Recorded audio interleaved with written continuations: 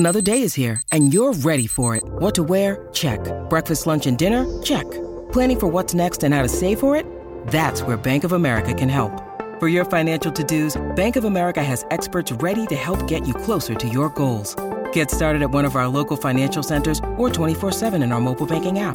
Find a location near you at bankofamerica.com/talktous. What would you like the power to do? Mobile banking requires downloading the app and is only available for select devices. Message and data rates may apply. Bank of America N.A., member FDIC. Families have a lot going on. Let Ollie help manage the mental load with new cognitive help supplements for everyone 4 and up, like delicious Lolly Focus Pops or Lolly Mellow Pops for kids. And for parents, try 3 new Brainy Chews to help you focus, chill out, or get energized. Find these cognitive health buddies for the whole fam at ollie.com. That's OLLY.com. These statements have not been evaluated by the Food and Drug Administration. This product is not intended to diagnose, treat, cure, or prevent any disease. Hi, I'm Bex. And I'm Laura. And we're here to talk openly and honestly about miscarriage, stillbirth, and all pregnancy loss. We aim to smash the taboo surrounding these subjects and rebuild the topic in a way to support and educate women, rather than isolate and shame them. Welcome to the worst girl gang ever.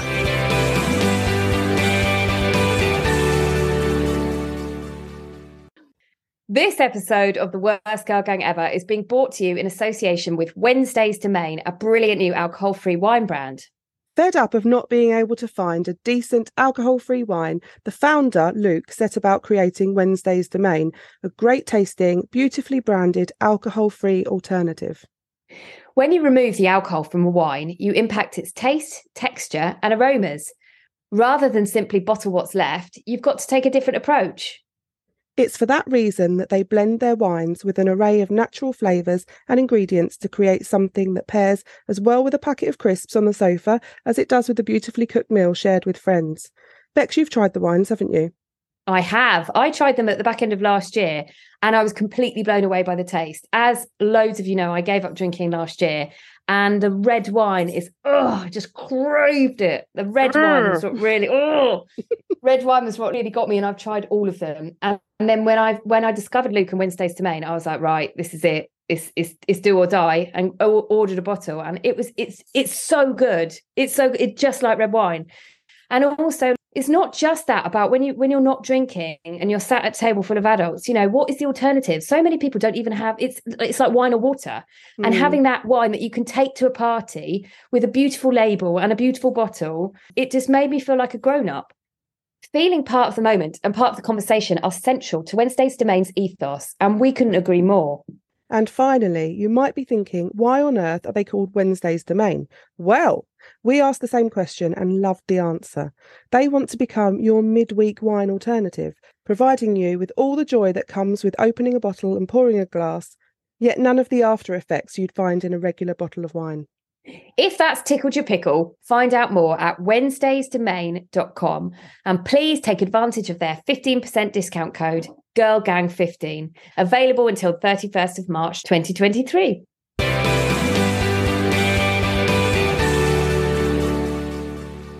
Hello and welcome to this episode of The Worst Girl Gang Ever. Today we are joined from Chris Frazier across the pond. Welcome. It's not across the pond though, is it? Yeah. Wait, I thought you were in Australia. Oh, Washington, USA. Oh, God, I really have not brought my A game today. I'm not editing that bit out either. I was like, God, Australia. Do we call Australia across the pond as well? I don't know why I thought you were from Australia. Well, thank you so much for joining us at some really horrible hour for you as well, Chris. Tell us what time it is. It's 5 a.m. Ooh. It could be worse. I was going to do, what was it, like 2 a.m., I think, the first time that we were scheduled to talk to you guys. So I mean, and you say that the first time. I'm sure we have scheduled a few times, haven't we? And I can only apologise. But yeah. I was just saying earlier, I would say we're not normally like this, but I'm afraid we are. We are, yeah, but we are and we aren't, because you're definitely the most rescheduled.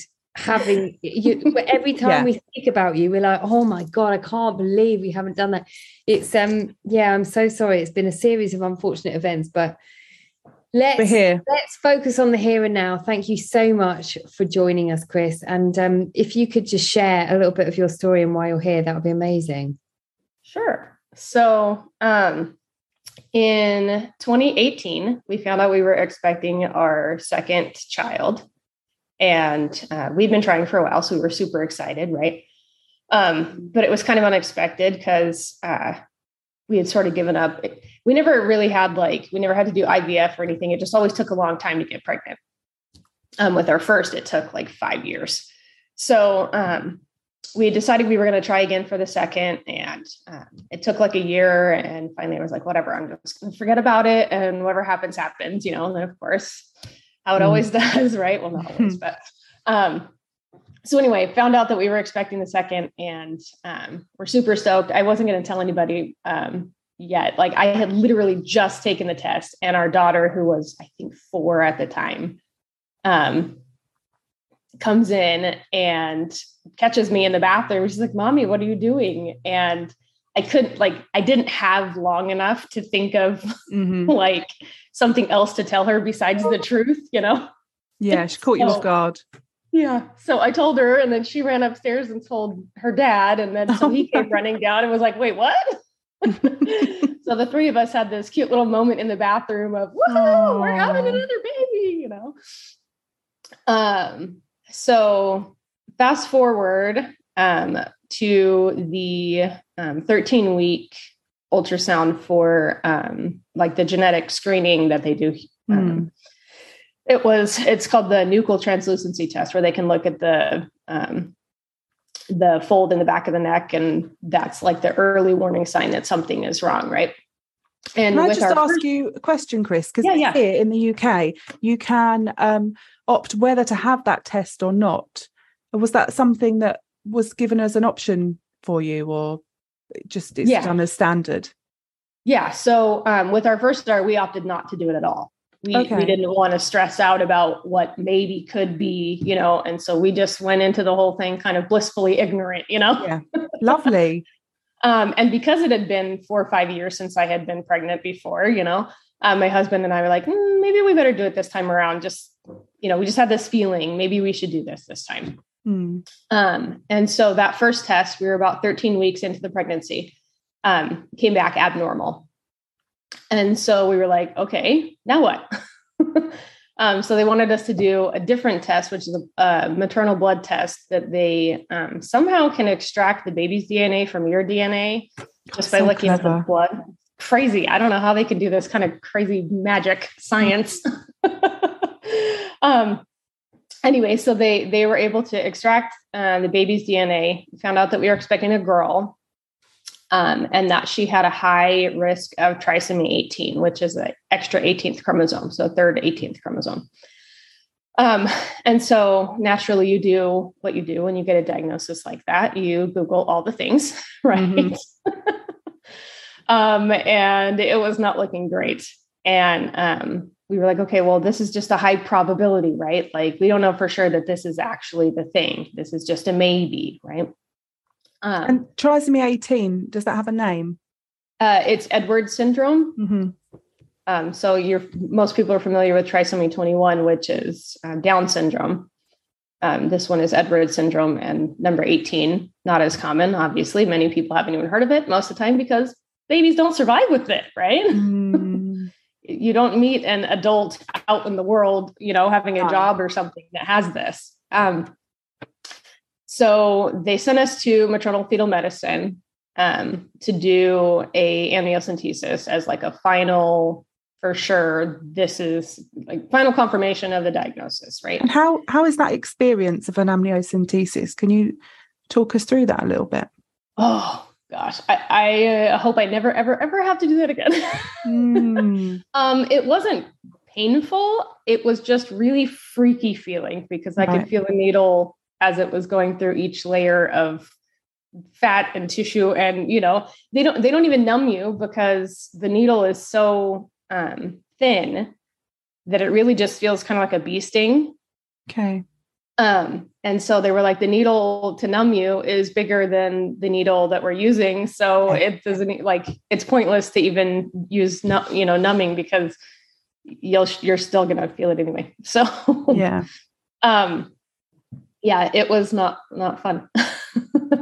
Thankfully, this is pre-COVID. So my husband was able to be there with me, and, it was, of all the things, he was able to be there through all of it. And I think that was the biggest thing during COVID. The whole time I was thinking, oh my gosh, I am so glad that all of this happened before right now. Like, I can't even fathom what it was like for so many women who didn't have that luxury of having somebody with them during the most horrible moments in their life, And their partners who were stuck in the car park, not being able to provide that support as well. Yeah, exactly. So an amniocentesis, how long does it take to get the results for that? Oh, gosh. I think it was, I want to say maybe a week or so. Okay, and long week, right? The blood test took a couple of weeks. So, I mean, by this point, when we had our final diagnosis, we knew for sure what was going on and and how bad it was. I think we were about 18 weeks. Wow. By that point. And at that point, when they gave you the diagnosis, what happened first of all, how did you survive that week of kind of waiting for the results and that sort of thing? What did you do? A whole lot of crying. Yeah. It was rough. Like, just all that waiting. It was so hard to know, like the what if, because you're in this place where you have this diagnosis, but it's not for sure yet, so like all the way up until the amnio, there was always this little shred of hope that maybe it was wrong. Maybe it's, maybe we're in that other category. This isn't happening to us. People, these are wrong all the time. You hear about stories of people who, that it was wrong all the way up until the baby was born. And then they're like, see, nothing was actually wrong. Your test was wrong, blah, blah, blah, like just all of that, the things that your mind takes you through when you're trying to hope that this terrible thing isn't actually happening to you, Yeah. But we have a really close family friends. They actually just live in our neighborhood, but they're also friends from church. And they had twins at 23 weeks. And one of them is now, I think she's 10. I think she just turned 10 this year. Wow. Yeah. And their little boy, he passed away after a day. And all of this happened before we moved here to the neighborhood. And so they were just a huge, huge support for us because they had been through loss before, and prior to knowing them, loss had always happened to somebody else, Yeah. My cousin had a stillbirth when I was, I think I was probably newly married, or maybe I wasn't even married yet. And so I didn't have a clue how to support her or anything, I mean, I hadn't even been pregnant yet, let alone experience loss, Yeah. And so I didn't have much experience with loss until I met this friend that we lived up here. And so they just were sort of our flashlight in the dark, like, what do we do with all of this? Yeah.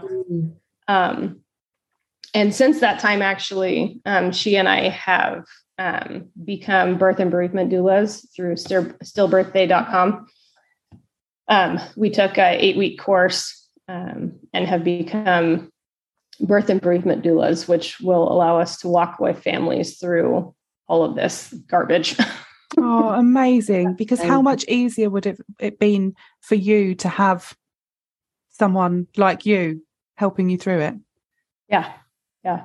I mean, she basically was that for us. We just didn't know that's what it was called yet, Oh, yeah. Yeah.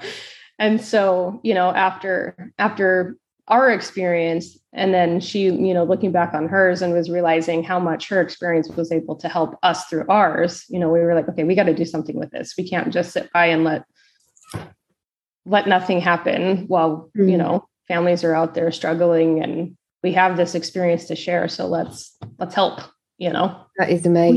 We haven't been able to really serve many families yet because,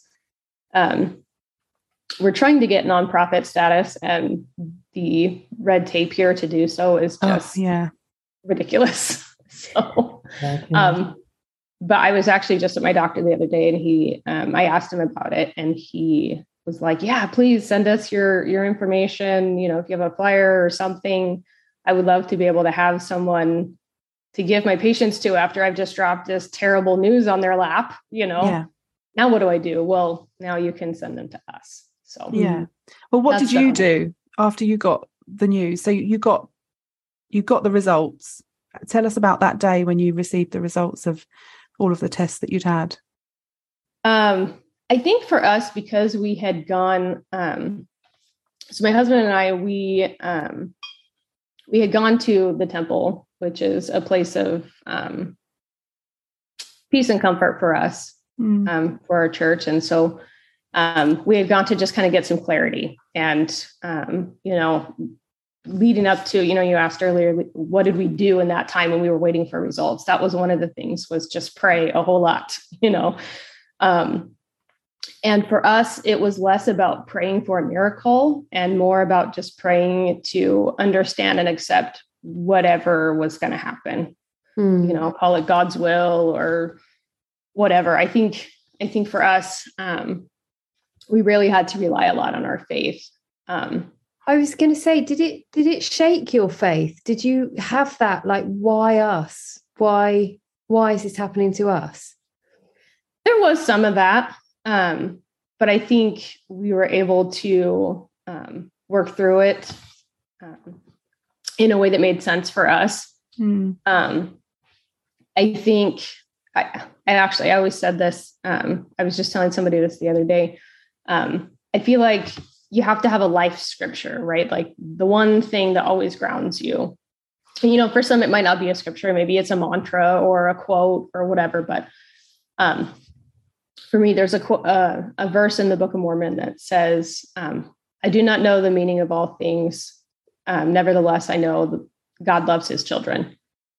And so that was really grounding for me. And I was like, okay, the why me doesn't matter, because I know he loves me and he's going to get me through this. And I think if anything, it changed my perspective on trials, you know, because I think a lot of times people say, oh, well, God won't give you anything you can't handle, or God's just testing you, or all of that stuff. And for me, it was less about that and more about, you know, we live in a fallen world. Like nothing is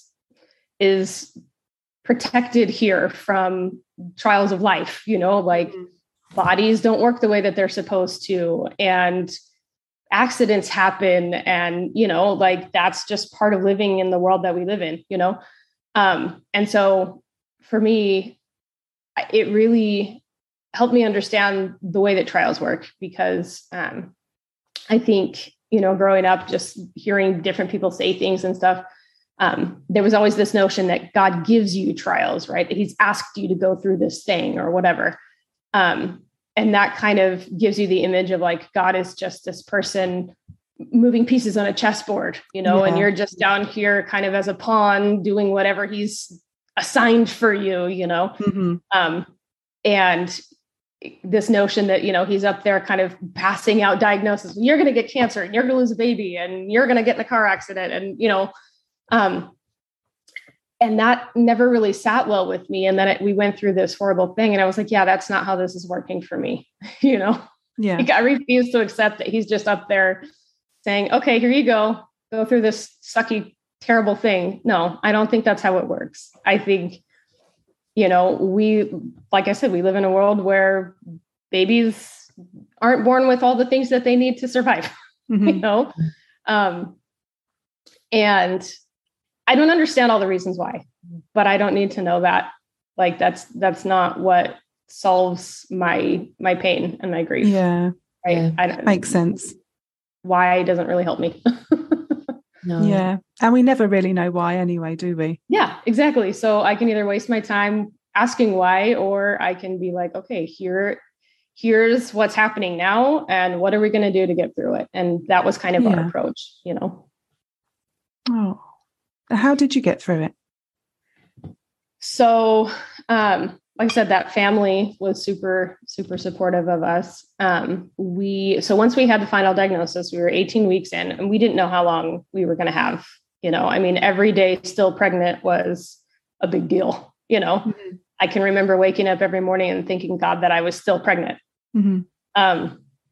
And then once she started to move, that was even better, because then I could rely on that as okay, she's still in there. We're okay, Yeah. Because the prognosis was not great. They, most babies with this condition, 80% of them die before they get to 40 weeks. And then of those that are born, only half of them are born alive. And then of those, only 10% 1% make it to their first birthday. Oh, wow. So, I mean, for us, as soon as the diagnosis was confirmed with the amnio, we were like, okay, now what? We have no idea what is going to happen. Is she going to be born dead tomorrow? Is she going to be born alive prematurely? And then of course, what actually happened, which we never in a million years thought was going to happen, which was, fast forward to 41 weeks. Oh, wow. Yeah. So let me back up. We were, as we got closer and closer to my due date, and then past my due date, the doctor was like, okay, well, what do you want to do? And I'm like, you're asking me? No. But the options were, keep being pregnant as long as my body would allow and let her keep cooking, or induce labor and get her out of there before my placenta fails. Right. Uh-huh. And I really felt like I was kind of darned if I do, darned if I don't, because on the one hand, if we induced and kicked her out early and she passed away, then I would feel like I should have left her in, and if we let her keep going as long as she could, and then she passed away, I would have said, well, I should have taken her out sooner, Yeah, so of course. There was no good answer. Mm-hmm. And so again, we went to the temple and prayed about it. And I just kept getting this impression of her days are known and shall not be numbered less. And to me, that was God's way of saying, it's okay. I got this. You make whatever decision you need to make you and your family feel good about this. And I'll do the rest. I already know when she's going to go, and you just do what you need to do. Mm. And so that gave us the peace to just, okay, whatever decision we make, it's going to be fine. It's not on us. It's on him, and he's got it, and it's okay. And so we opted to induce, because I felt like that gave us the most control in an otherwise uncontrollable situation. Right. Yeah. Also, our first daughter was born induction, because my husband was living here in Washington, actually, and I was still back home in Oregon. And so in order for him to not miss her birth, we opted to induce. And so that's what I was familiar with, right? This is my second child. I'm terrified, all the things, and so we're like, okay, if we go with induction, it's less stress for me because that's what I'm used to. I know how that birth process works. Mm-hmm. The thought of going into labor spontaneously was terrifying to me because I had never been through it before, on top of this very special case, Chris, have they spoken to you about what to expect when she was born? Like, were you still feeling lots of movements leading up to the induction? And presumably you had regular scans and monitoring. Yeah. Oh, yeah. I was seeing the doctor. I think towards the end, it was about once a week. Okay. In the beginning, after they had switched me over to the maternal fetal medicine doc, it was only once a month. And that was really rough. Yeah, I bet. Just between scans, wondering like, how's she doing in there? And those were level 2 scans where they would look really specifically at certain parts of her body. So like they would focus on her brain and her heart, just her major organs to make sure that everything was still sustaining life. I mean, it, limping along as it were. Yeah. She had some holes in her brain, holes in her heart, and some cysts in her brain.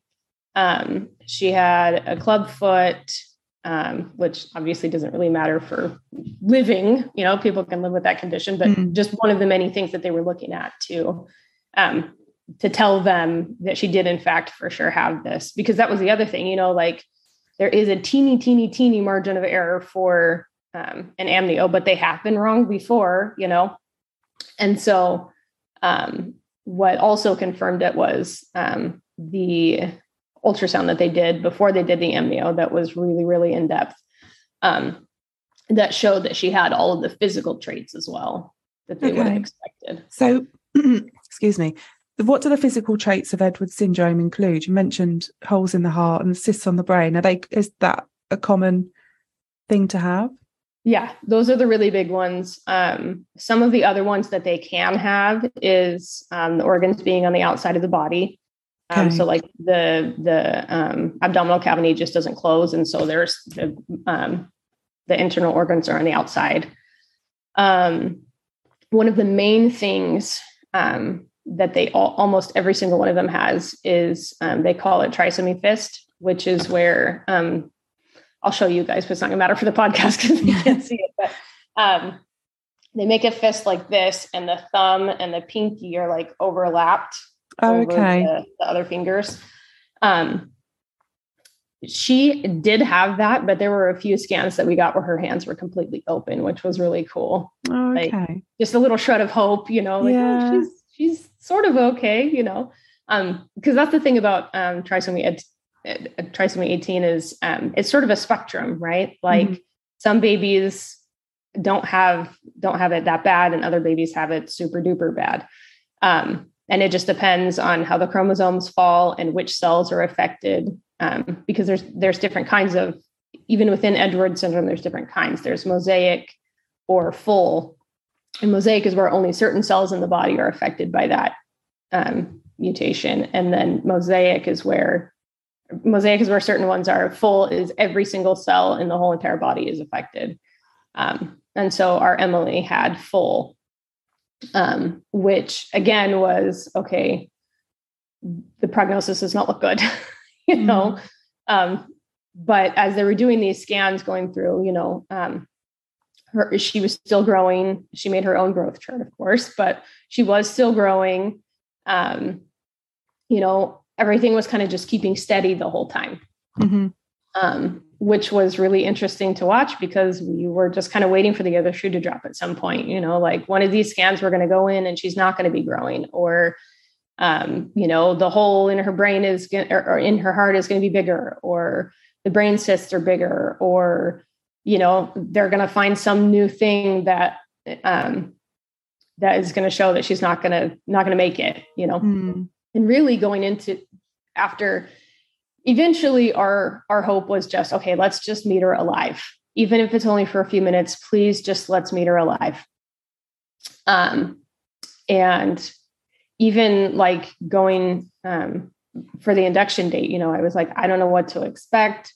We took her urn with us to the hospital because, we didn't know if we were going to be coming home with her or not, Yeah. And again, I had to rely on my faith. I said, okay, God, listen, if she's not born alive, I'm going to trust that it's because you knew I wouldn't be able to handle it. And it would be just too hard for me to have to say goodbye to her. But if she is born alive, then I'll know that it's going to be okay. And I'll have some time with her. And you knew that I could handle it, Yeah. And so we went for delivery. Like I said, we took our urn with us. We had no idea what to expect. And this is at 41 weeks now. So we've gone over her due date, over what most babies in this condition ever make it to. Yeah. And labor was long, but she did not want to come out. And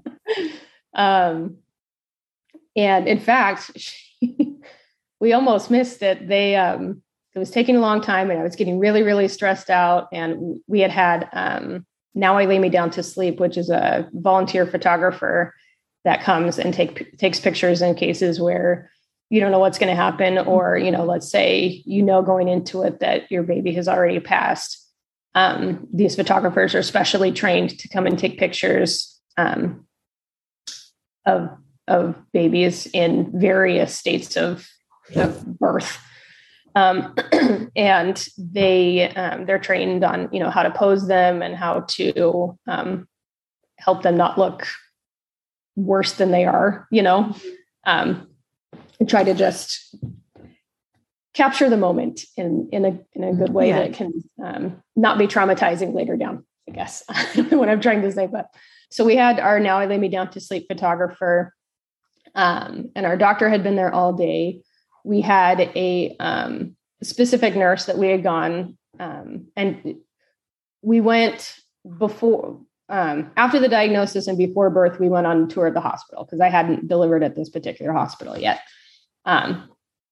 And I didn't want to go with one of the regular groups. They do group tours every so often of the maternity center. And I didn't want to go with a regular group because I knew that, I didn't want to hear all these happy moms who had no idea that, I can imagine that would be so difficult. What was it like in general life leading up to that? Because if you've got this big bump, you bump into people in the street or talk to people in the shops or at nursery or school or wherever, and people strike up conversations with pregnant women all the time. How long you got left? Or do you know what you're having? That sort of thing. Were they difficult conversations?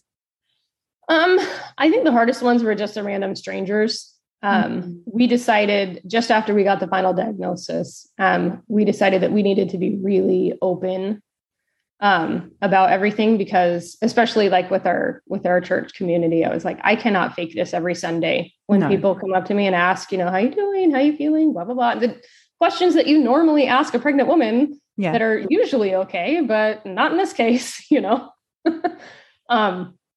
And so I told my husband, we got to do something. I can't just not tell anybody, And so we wrote a letter and had it sent to our whole congregation via email that just said, hey, everyone, here's what we know.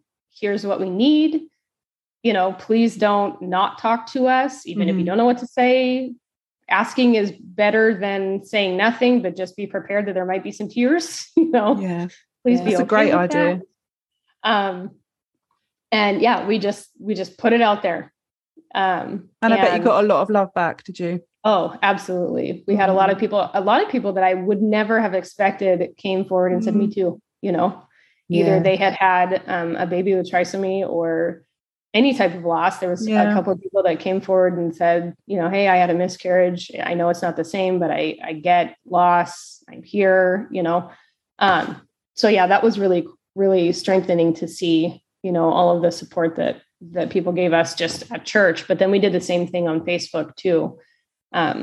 We actually started a separate page so that it wasn't just on mine or my husband's personal page, and people that were just happening along didn't overtake our whole life, and see everything on our pages as just that. We made a separate page so we could kind of compartmentalize a little bit. And so we posted a lot of stuff on there, and that was really comforting too. Just, seeing people write back and respond and support us that way. I was going to show you guys this shirt. It says Emily, and this is a trisomy ribbon. One side of it says trisomy 18 and the other side says Jerusha. So a friend of mine, I asked her, she works at a t-shirt printing company, and I asked her how much it would be just to do like 10 shirts. I was just thinking, for our family, for me, my husband and his family and my siblings, and, just so that we could have some tangible way to support, Yeah. And so I asked this friend about it. She said, well, it's actually better if you order more shirts than less. So how about we make it a fundraiser? And so I was like, okay, I hadn't thought about that, but sure, why not? So she designed this logo, and her company actually ended up donating like 300 shirts, and we sold them far and wide just for donation, give what you can, $10, $20, whatever. Because at that time we had no idea what the cost was going to look like, like I've never buried a baby. I don't know how much it is, we just didn't know what to expect. And so people just donated, and we ended up with this fund of money that we knew, okay, whatever happens with insurance or whatever, you know, if she survives, her medical expenses are going to, because she's going to need all kinds of stuff, you know. And so we just had this fund of, okay, it's going to be okay. We have a little bit of extra we can rely on if we need, you know. Yeah. But on the flip side of that, it was also a way that people could show support. And so like on the day that we went to the hospital to deliver her, my phone and our Facebook just exploded with pictures of people wearing their shirts. Oh, our nurse had one, our doctor had one, you know, I mean, everybody had their shirts. Yeah. And then actually at her funeral too, everybody wore their shirts. We told them, if you have one, wear it. Otherwise, wear bright colors, you know, like just, this is, yeah, it's sucky what we're here to celebrate, but I don't want to be sad and wear black and mopey, you know. Let's try to be happy, not because we're faking our feelings, but because, you know, I want to focus on her life. Yeah. That we didn't think we were going to have. So when she was induced and she was born, what sort of happened after that? So she actually kind of fell out. I had been laboring all day and I was just not dilating. And our photographer was about ready to leave, and our nurse was getting off, like she was done with her shift, you know. And so I'm really starting to panic. Like people are leaving, you know, everything that I had, my support system, you know, all of my medical support is leaving. And what am I going to do? And I was worried that the longer she stayed in, the less likely it was that she was going to still be alive when she was born, you know, because up till this point, she's still going strong, you know. And so as I'm about to lose my crap, you know, the doctor comes back in and he's like, well, let's check you one more time. They were going to put in some kind of a sensor that tells how strong the contractions are. Like they were, because they were really regular, but it measures how strong they are. And so he was just about to put that in. And as he is examining to do that, he realizes, oh gosh, you're dilated enough. Let's do this thing. And so he leaves for a second, and he lowers the end of the table, or, you know, the bed. And as soon as he does that, I just feel this weight kind of go towards the ground, you know, and because I have an epidural, so I can't feel what's happening. Oh, okay. And so I'm like, guys, something just went like this, you know, like I can feel something's happening down there, but I couldn't feel what, but it felt like something was headed out, you know? Yeah. And so he turns around from his table of instruments and realizes, oh gosh, she's coming right now. Oh, wow. She was only 5 pounds, you know?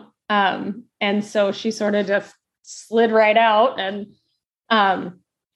at first she wasn't breathing. And the nurse, you know, they were kind of examining what was going on with her, and they still had her down below at this point. I haven't even seen her yet. And the nurse comes to me and says, her heart rate is really low, and our only choice right now is chest compressions. What do you want to do? Oh, and we had discussed ahead of time, my husband and I, that we weren't going to do chest compressions or anything super invasive because, you know, we didn't want to hurt her in any way. You know, I mean, here's this fragile little baby who has all these medical conditions, you know, or complications, and we didn't want to put her through any unnecessary trauma. Yeah. Especially not knowing how long we were going to have with her. We had opted not to do NICU, not to do any of that kind of stuff. Like, we just want to be with her as long as we can be with her, because, you know, in our minds, if we did NICU and did all the things, you know, let's rush her away for heart surgery and do all the stuff, we weren't sure that she was going to survive all of that anyway. Yeah. And then we would have not had any time with her at all. Yeah, of course. You know, in an effort to try and get more time, we lost it. Yeah. And so for us, we decided let's just be with her as long as we can. And so they've just told me that that her heart rate is low, and they want to do chest compressions. And I said, no, if that's the case, then please just put her on my chest. I just want to have some skin to skin time before she passes. And so my husband is on my right side, and they put her up on my chest, and we're just begging her to please stay. I'm rubbing her back and kind of just talking to her, and my husband is talking to her. And in the weeks leading up, especially as my tummy got bigger, our older daughter would come up to my belly and she'd say, "Hey, Emily, stay alive in there so I can meet you out here." That was her thing. Stay alive in there, you. And so I kept telling her, stay alive so sister can meet you, because her sister wasn't in the delivery room at the time. She was out in the waiting room. And so I said, stay alive so sister can meet you. She always told you stay alive in there. So stay alive out here so she can meet you. And it was probably about 4 minutes of silence. You could hear a pin drop. Not a doctor in the room was making any kind of sound. They're all just standing there waiting to see what's going to happen. Yeah. And just as my doctor is about to walk over and check her again and see, is she still breathing? Is she still, what's going on? She cracks open one eye and starts to cry. And you could just hear that it was like this audible sigh of relief in the room. My mom is there, my mother-in-law is in there. And everybody in the room just lets go of the breath that they had been holding for the last 4 minutes, Yeah. And so they Now I Lay Me Down to Sleep photographer actually got that moment on video. Oh, wow. How special. She just whipped out her phone and on a whim just stopped to do it. And it was amazing. So she, after, they got her all cleaned up, got me all cleaned up. They examined her, and she went from a really terrible APGAR score to she was fine. She was breathing on her own and crying and all the things. And so sister got to come in and meet her, and things were looking okay, So the 2 days that we were in the hospital with her after delivery, they had 2 different neonatologists come in and examine her and just check on how she was doing.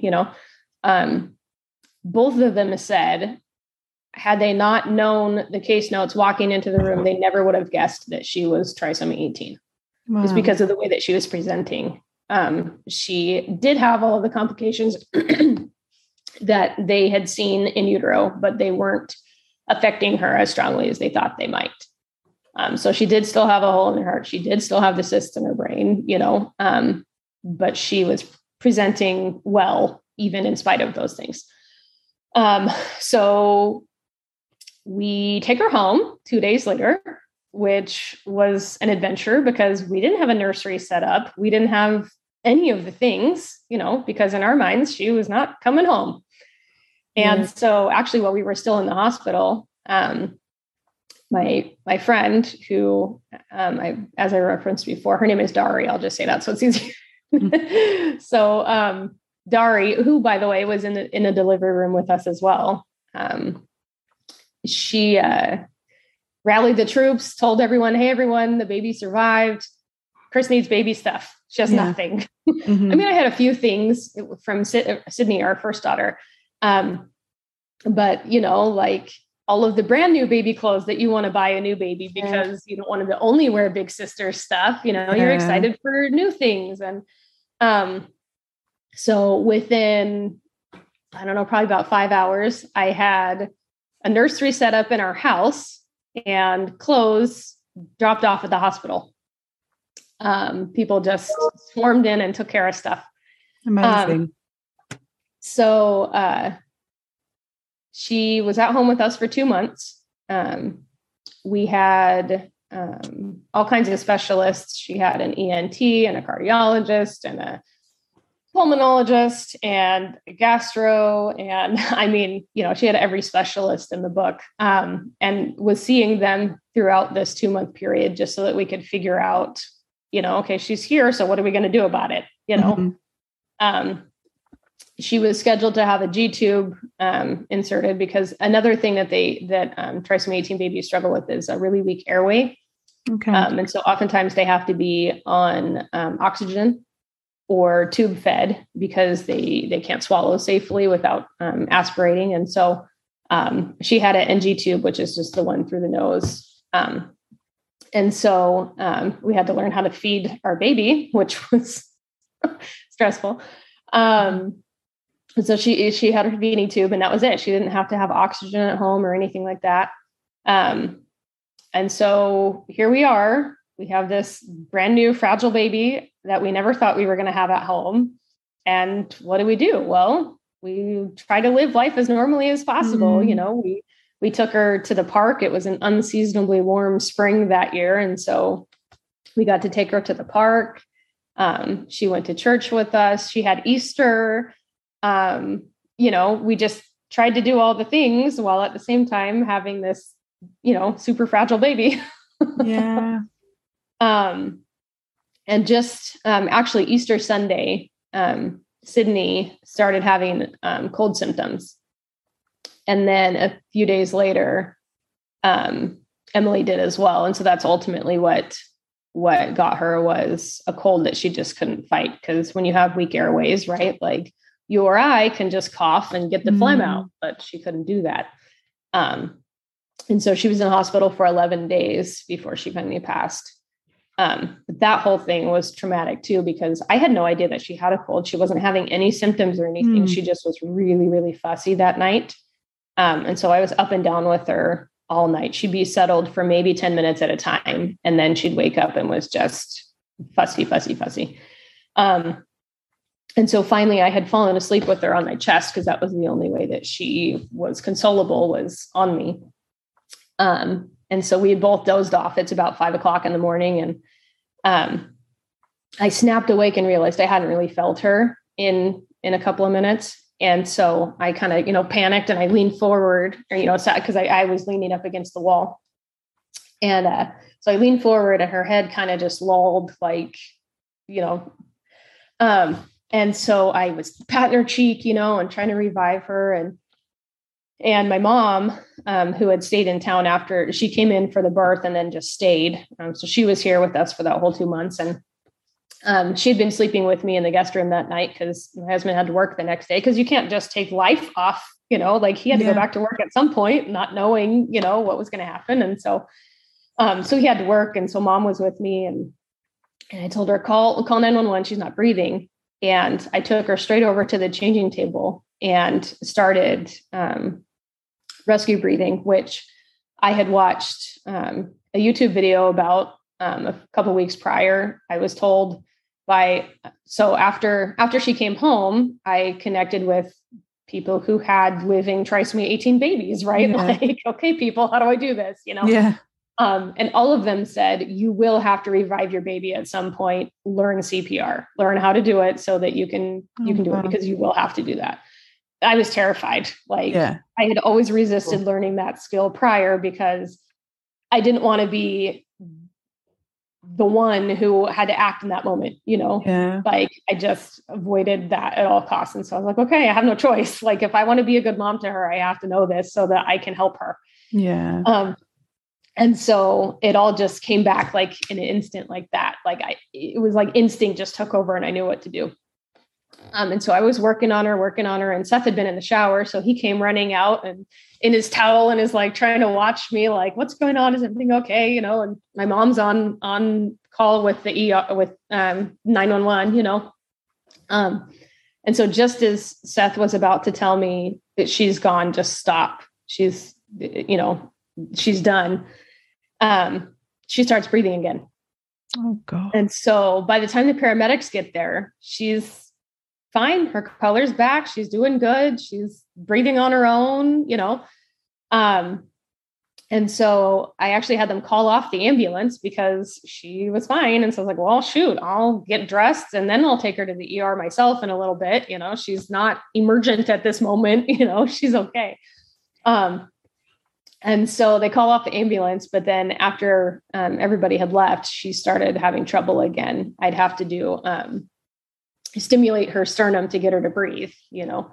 And I think it was just because she'd had that whole night of just crying so much, that she just was exhausted. And so every time she'd start to fall asleep, she'd stop breathing.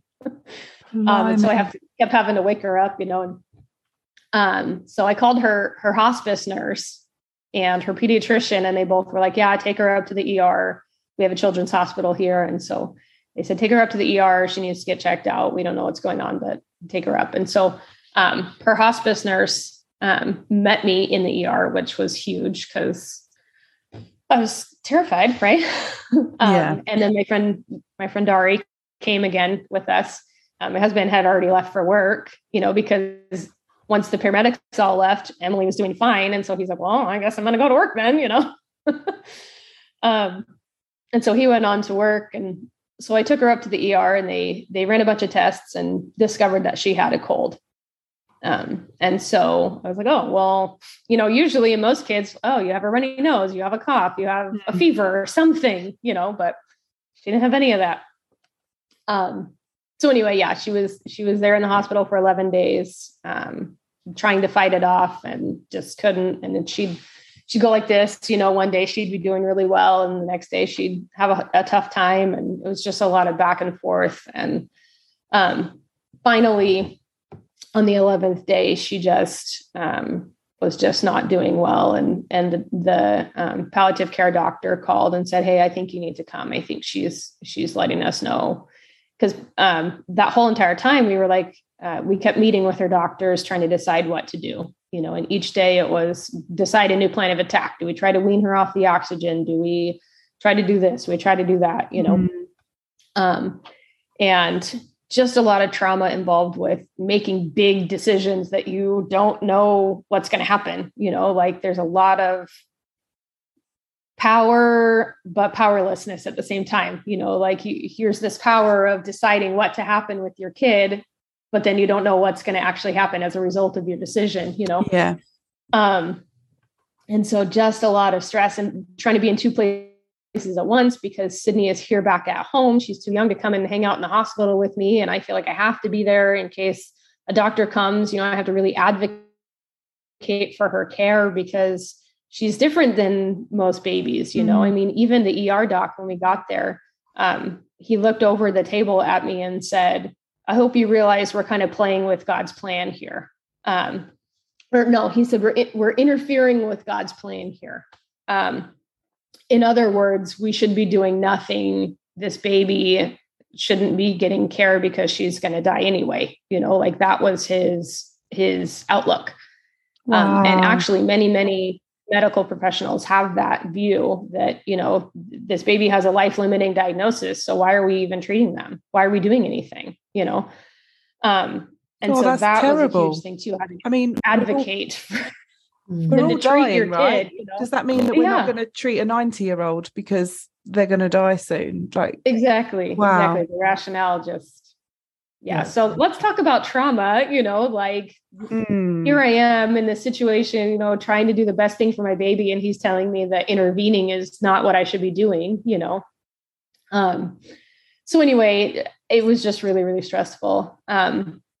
And so when she called us and told us that it was time, I packed Sydney up. We'd been playing at the park. So I packed Sydney up, and Seth met us over I think we picked him up from work, and because his work was just down from the hospital. And so I picked him up, and we all went to the hospital together. And we spent that whole day with her. We didn't know how long she was going to have. And at some point we had to decide to remove her oxygen and just let her go on her own, because really the oxygen was kind of the only thing keeping her going. And so that was a horrible decision no parent should ever have to make. When am I going to take my child off life support, basically? And so she ended up, I think it took the better part of the day. I mean, she didn't pass away until about 6 p.m. and we took the oxygen off, I think around 3:00. And again, in her Emily way, like you're noticing a trend, right? Like she's with her birth, she's almost, we're almost ready to call it. And then she starts breathing. Right. Mm-hmm. And then when I'm giving her CPR, Seth is almost ready to call it. and then she starts breathing, right? Well, why should her death be any different? So we're holding her, we're saying our goodbyes. Her breathing has started to slow. She just seems like she's going, And so I'm holding her, and I look over at the doctor, and I said, I think she's passed.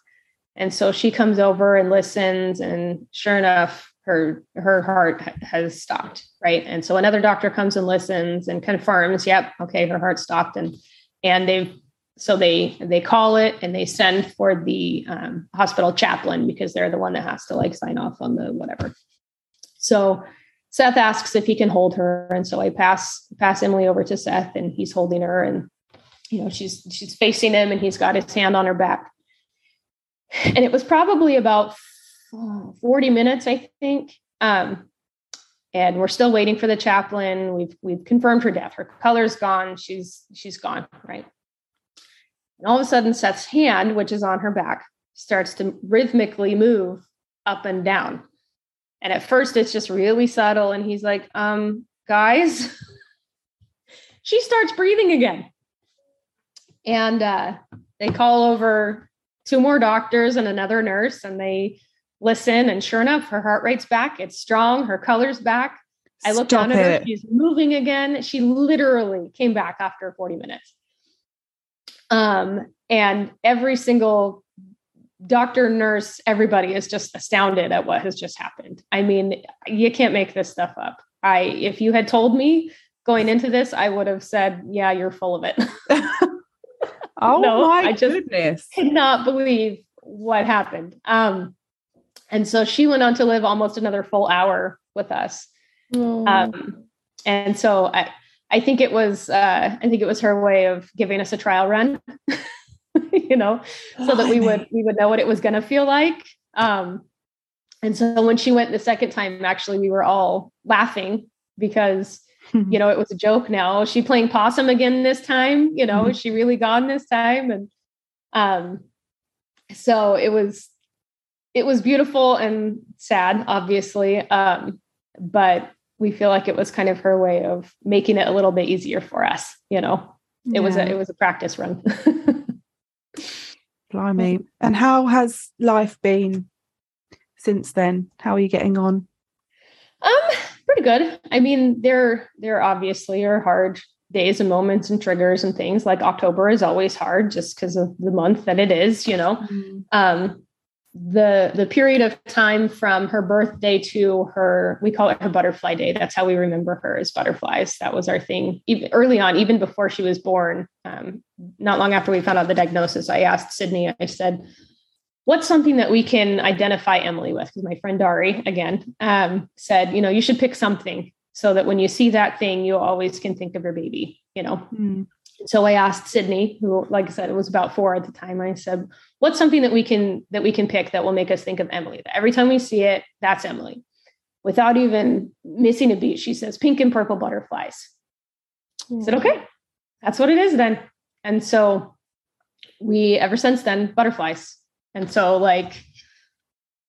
we just butterflies everywhere. It's lovely. That's a really lovely idea, isn't it? I've not heard of that before. I think that's so comforting. Must be so comforting. Like the sort of thing that you see you just showed us your teacup with the butterflies on it, and something that you see in a shop or on a sign somewhere or something like that. It must be such a nice little private, comforting thing. Yeah, it is. And I think it helped a lot of people that wanted to support us. They didn't know what to do. And so they just got us something with butterflies, They're like, well, I don't know what to do or say, but here's something with butterflies, So it made it easy for them. But for us too, like whenever we see a live butterfly, like every year or so, she was born in March, and then her butterfly day is in May. And so we always get caterpillars and hatch them into butterflies right around the time that we call it butterfly day. Some people call it angel day or death anniversary or whatever. We just butterfly day. That's our thing. So we hatch butterflies for butterfly day and then release them. And sometimes it's too cold and we have to wait until Mother's Day, which is usually a couple days later. So, it just depends, but we always do the butterfly thing. And So, that time of year, I call that my grief season. Like I just know it's going to be tough, and I have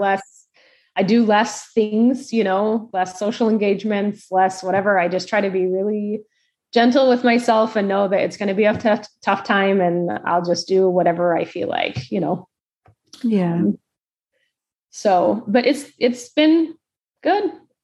We've since gone on to have another baby. He's our caboose. His name is Henry, and he's crazy. I swear, Emily had a conversation with him before he came and said, "Now listen, you got to give mom and dad a whole lot of crap that I couldn't give them." Oh, how long did it take you to fall pregnant with your rainbow baby? Oh, let's see. Emily was born in 2019, and we had Henry in 21. So a couple of years. He was by far our quickest from the time that we had started trying to having him. And he took longer than even we wanted. We wanted to be pregnant like right away, but the timing was perfect. He was born obviously mid-COVID, but thankfully by that time things had calmed down enough that both Seth and Dari could be there again with me, because she had earned her doula certification. I think she finished like 5 days before my induction date. Perfect timing. I was her first official doula case. So she was there for 2 out of my 3 births. So that was pretty cool. But well, that's also amazing. Thank you so much for sharing your story. It's really lovely to hear such a tragedy spoken about with so much joy. Yeah. And the way that you remember Emily is just lovely. And I can just see from your face and the way that you talk about her that you made the very most of such a short life, and think about it as her life as a celebration and a joyous time, rather than only being able to focus on the sadness that it was so short. Yeah. Well, and I think we wouldn't have been able to do that without all of the support that we had, and especially like watching my friend Dari and the way that her Oliver is part of their family, like all of their kids talk about him and his picture is on the wall, and, he's very much a part of their life. And so having her experience and watching her, like I wasn't here when all of it happened, but, just seeing how he was a part of their life, it sort of was a guide for, okay, it's okay to do this. Because prior to that, like I said, I didn't have much experience with loss, and I didn't know that it was okay to, like my cousin, who I mentioned before, her experience was very, very different. And, there wasn't much support at all. And she felt like that, like, I remember her saying she had a picture of her son, on the wall. He was stillborn, and she had the one picture of him that she had. And somebody made the comment that it was really morbid. And why did she have that picture up? Your dead baby. Nobody wants to see your dead baby. And so I just was so afraid. And I didn't know what to expect, because that was my only reference of someone who had lost a child, and so seeing Dari and the way that she was able to just make him a part of their lives. And I think part of it is timing too. I mean, our culture has come a long way since when my cousin lost her baby. And, I think it's really, it helped a lot to have that kind of support, and to know that people were like, oh yeah, it's fine. Like, this is your child, and, it's okay. Yeah. It's invaluable having the right support around you, isn't it? Yeah. For sure. Which is, like I said earlier, that's why Dari and I decided we wanted to do this, because there's so many who have experiences like my cousin, who just don't have that support. And it can change your entire, speaking to you just now, it can change your entire outlook and your entire lived experience, just having the right people at the right time, saying the right things. Yeah. So important. For sure. Thank you so much for getting up at 5 and sharing your story with us. We really, really appreciate it. And I think it's going to be such a powerful episode for those who have experienced similar or will do in the future. So yeah, thank you so much, Chris. It's lovely to meet you. Guys. Love getting to talk about Emily. Doesn't happen all that often. Yeah. Oh no, we loved hearing about her. So take care of yourself and keep in touch, won't you? Good luck with your doulaing. Yeah. Thank you. Thank you so much. All right. Take care. All the best. Bye. Thanks, you too. Bye. Bye. Thank you so much, everyone, for tuning in. And please, please, when you have a second, rate us, review us, and share us. And let's get this taboo smashed. See you next week.